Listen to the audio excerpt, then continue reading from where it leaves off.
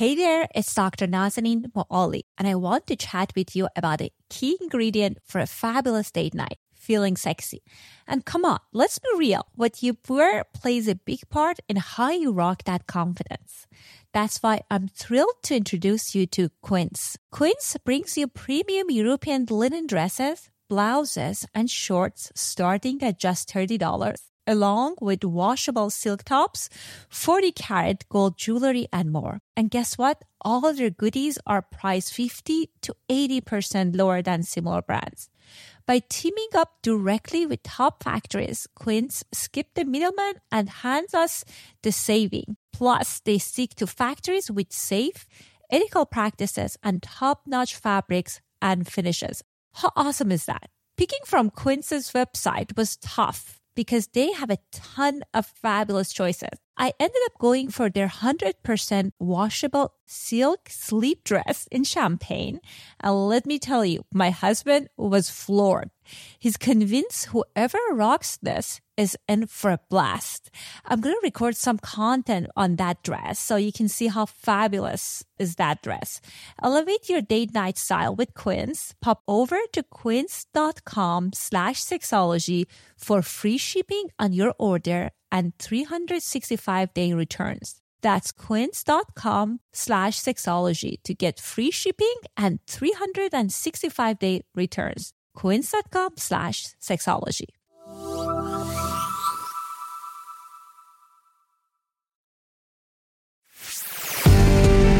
Welcome to Sexology, a podcast that untangles the science of sex and pleasure. And now, with this week's episode, your host, clinical psychologist, Dr. Nazanin Moali.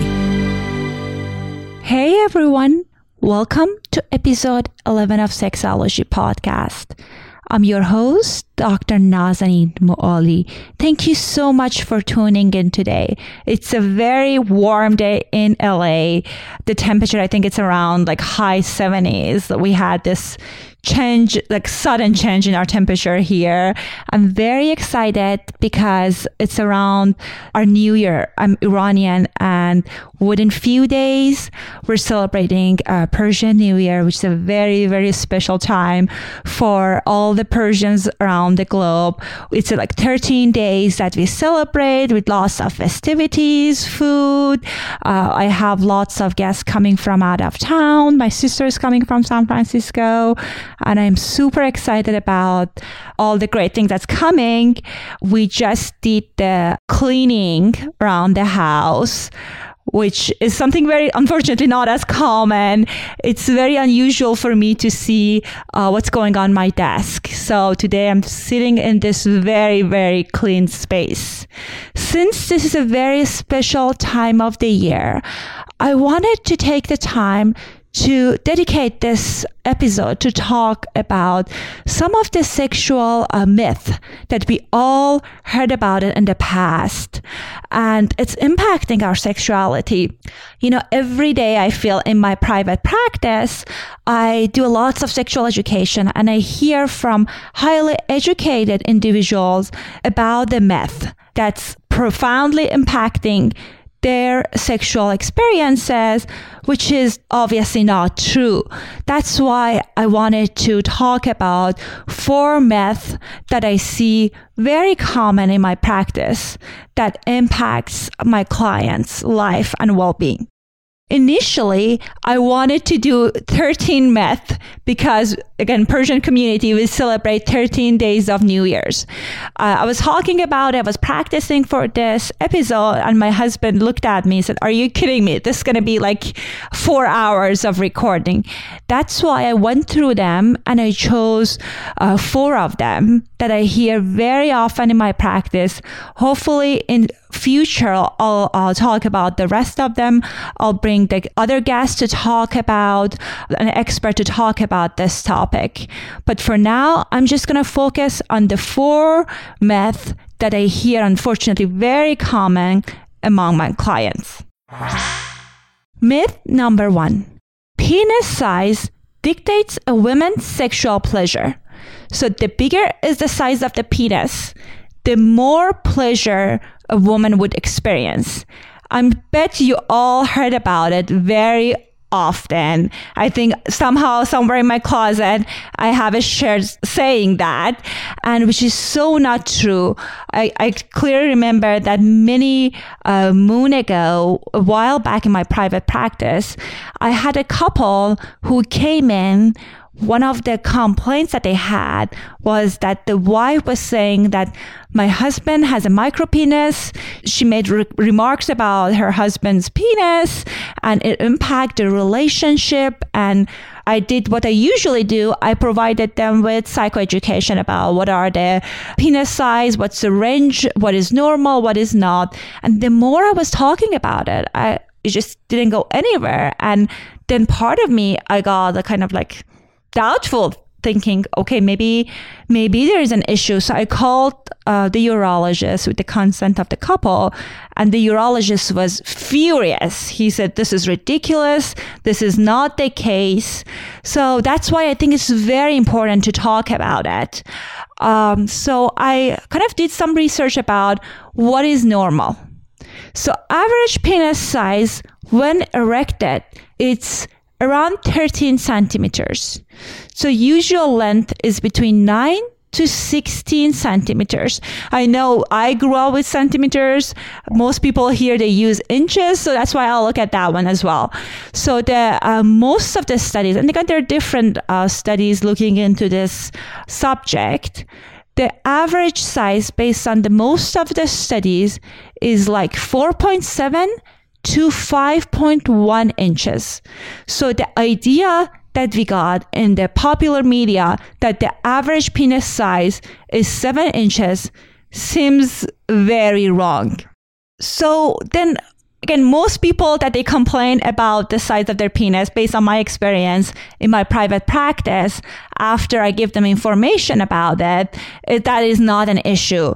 The micropenis, which has a very specific clinical term, is a penis that is shorter than 7.5 centimeters when erected, or 4 centimeters when it's less than 4 centimeters when it's not. Again, it's not an issue for many people, but unfortunately, many of the clients that I have, they experience some kind of shame, anxiety around the size of their penis because of this myth. And we know since 1960s and 70s that one of the famous sex researchers, their team, Master and Johnson, that you probably know them, they concluded that size of the male penis can have no true physiological effect on female sexual satisfaction. The reason is that a vagina is a potential space. It's not an actual space.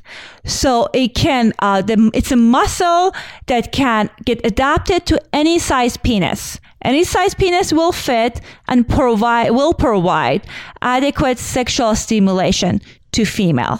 So again, there is no physiological data supporting that the bigger the size of the penis, the better the more sexual satisfaction a woman gets physiologically.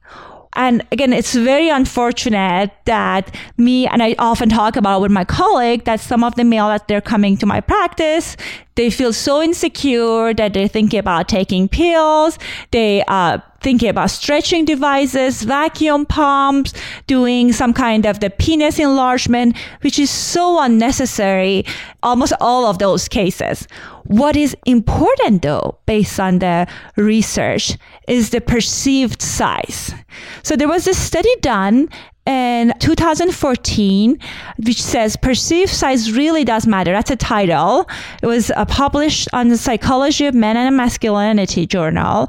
And it talked about that they studied 110 heterosexual individuals, and they talked about the relationship between their perceived image that they have from the size of their penis and their sexual functioning.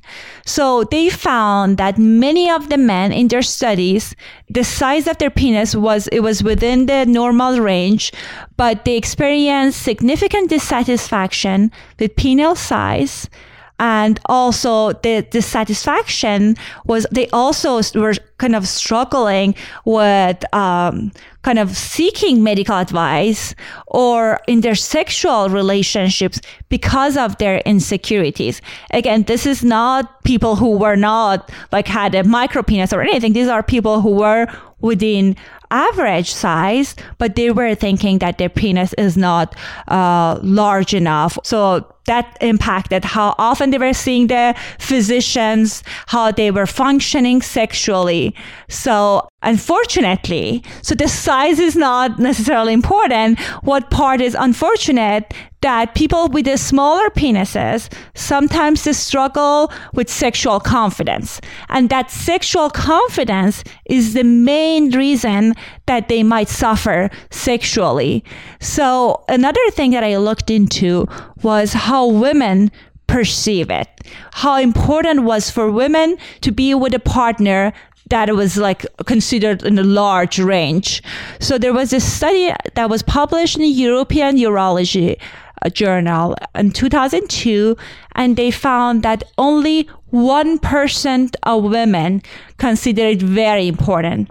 So again, this is not a huge number. So in the most of the cases, what matters is how confident you're feeling about your genital, your body shape, and unfortunately, based on my experiences, like any other struggles around self-image, oftentimes it's more internal. So if you're using lotions, pills, and even if you're able to do some surgeries for enlargement, unless you address it internally, the struggle going to be there.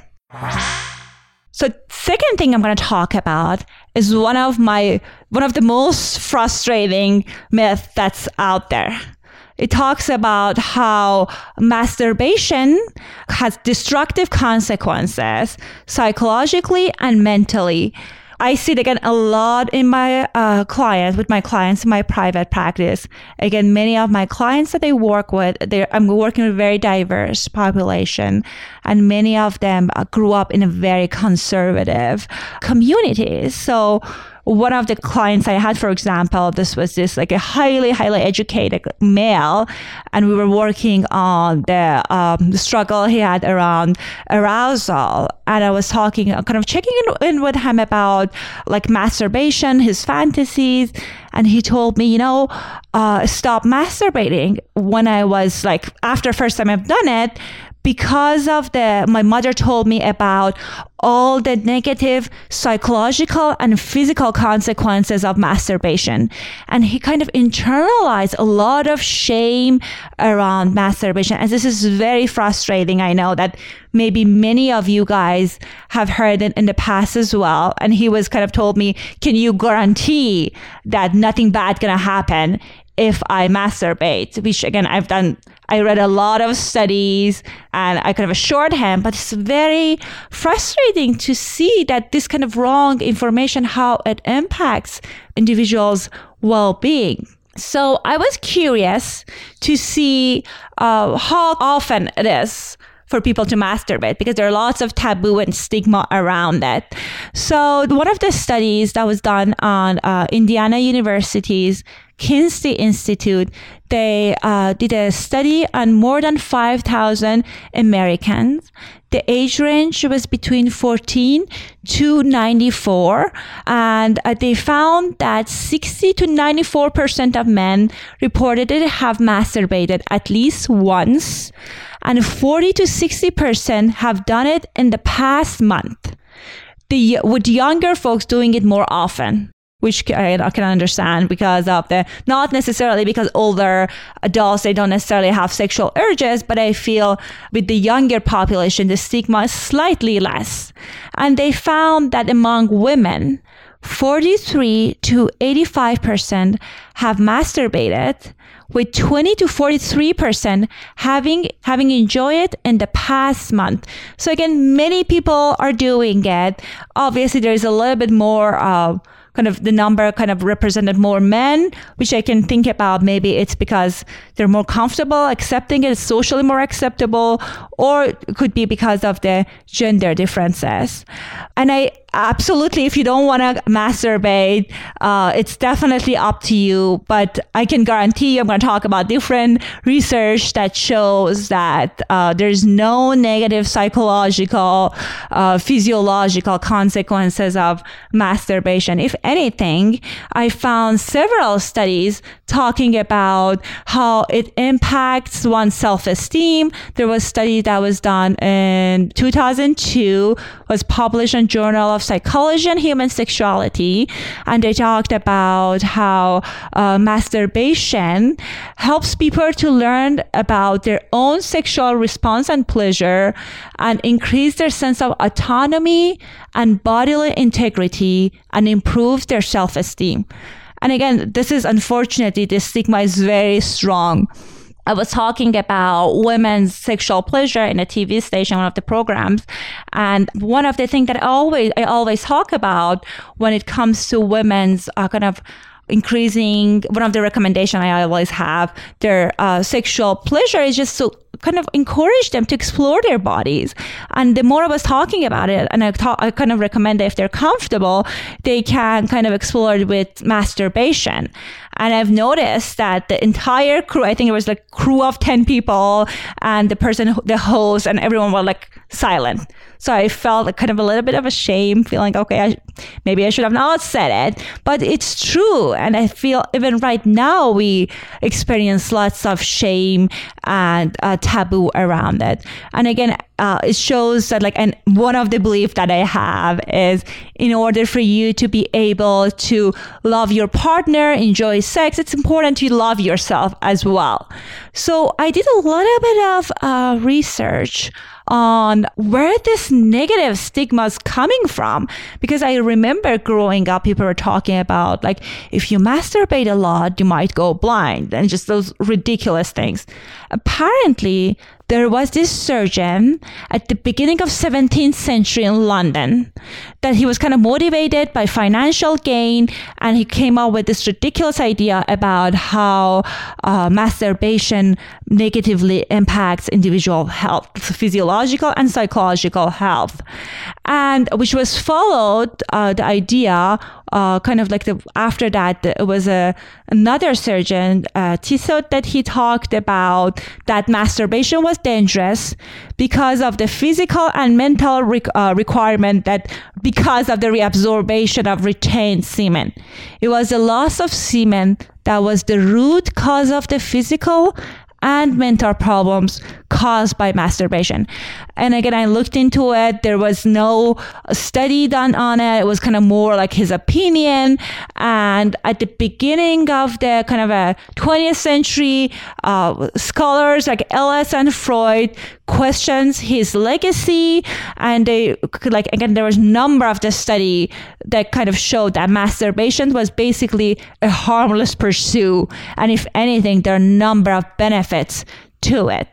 Related to masturbation, one other thing that I often hear from couples in my private practice is that people get kind of frustrated, some people, about when they discover that their partner continue to masturbate while they are in a committed relationship.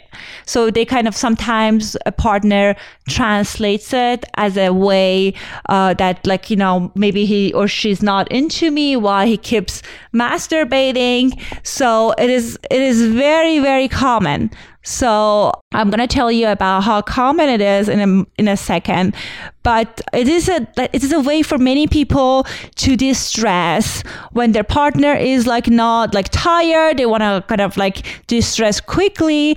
And one of the studies showed that 85% of men and 45% of women in a steady relationship, they said that they were masturbating. Again, it's very common. It's not kind of indicating that something is wrong with your relationship. And also, some people kind of worried about if they start masturbating, it might turn to a compulsive behavior. And I know we had an episode about sexual addiction and sexual compulsivity. And we know it has nothing to do with what kind of behavior you do. It's more about the relationship you develop with sexuality. For example, if you're turned to sexual addiction and you develop a compulsivity while you're engaging with partner, the translation is not that, okay, so sexual relationship with a partner is wrong.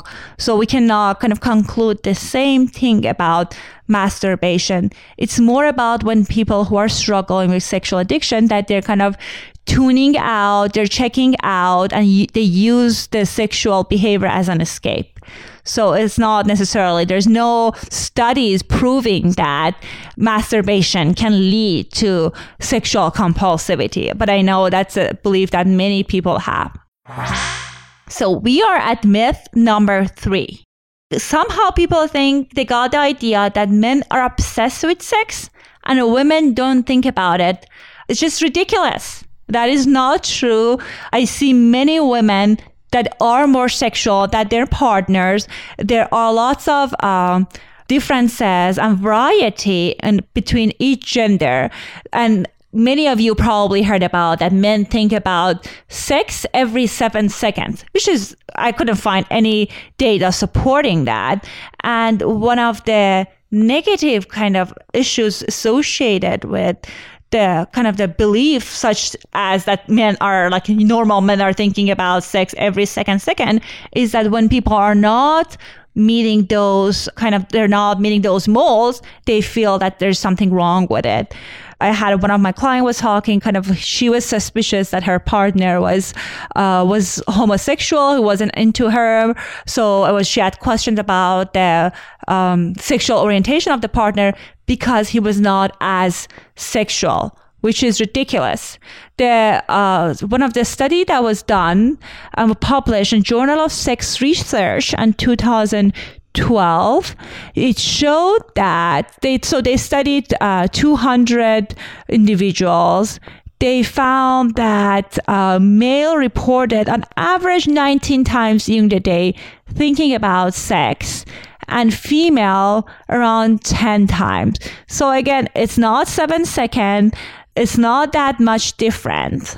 And the conclusion they had that males reported significantly more need-based cognition overall, but there was no significant interaction between sex of participant and type of cognition recorded. So again, just slightly different, could be lost something related to societal messages, but certainly not 7 seconds. Lastly, what I want to talk about is a myth about the fact that vaginal sex is the best way for women to reach orgasm. It is just very frustrating. And another frustrating fact, unfortunately, as many of you know, anatomy and physiology of female orgasm has been often neglected.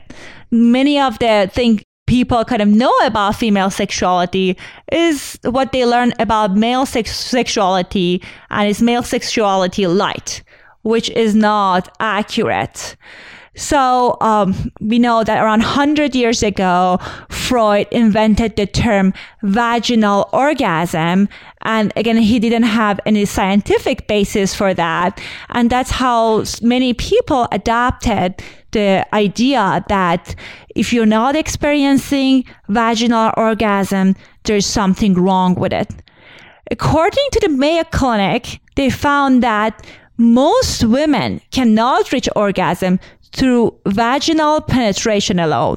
So majority of women, they need clitoral stimulation, oral stimulation, they need other kind of a stimulation to reach orgasm. Again, there's nothing wrong with needing other kind of a stimulation, just that the fact that you need to get only experience orgasm through vaginal penetration is simply inaccurate. I know that I had a couple came into my practice and the husband was feeling inadequate, that why he cannot bring his wife to pleasure but only by vaginal stimulation.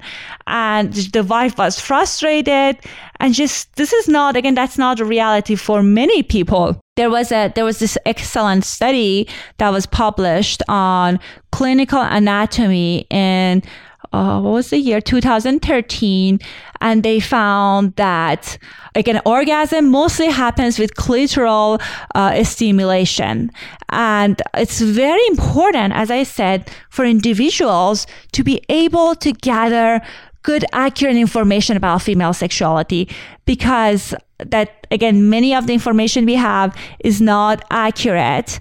And again, there's nothing wrong with experiencing orgasm through stimulation of clitoris. Again, it's very different for men and women, because for men, the physical stimulation can reach them to orgasm. But for women, orgasm and intercourse are highly variable and under little selective pressure, as they are not, again, reproductively necessarily. So again, you can reach orgasm through nipple stimulation, oral stimulation, anal stimulation, and they're all good and healthy. Okay, so I noticed I reached the end of my time here. I want to thank you guys for listening. It really means a lot to me that you're tuning in. I would love to hear from you about the topics that you want to learn more about it. If you like to let me know about those topics, email me at drmoali@sexologypodcast.com. Have a wonderful week. Thanks for listening to Sexology Podcast. For more great content, visit www.sexologypodcast.com. Please be advised that information presented on this podcast is not a substitute for seeking help from a licensed mental health provider.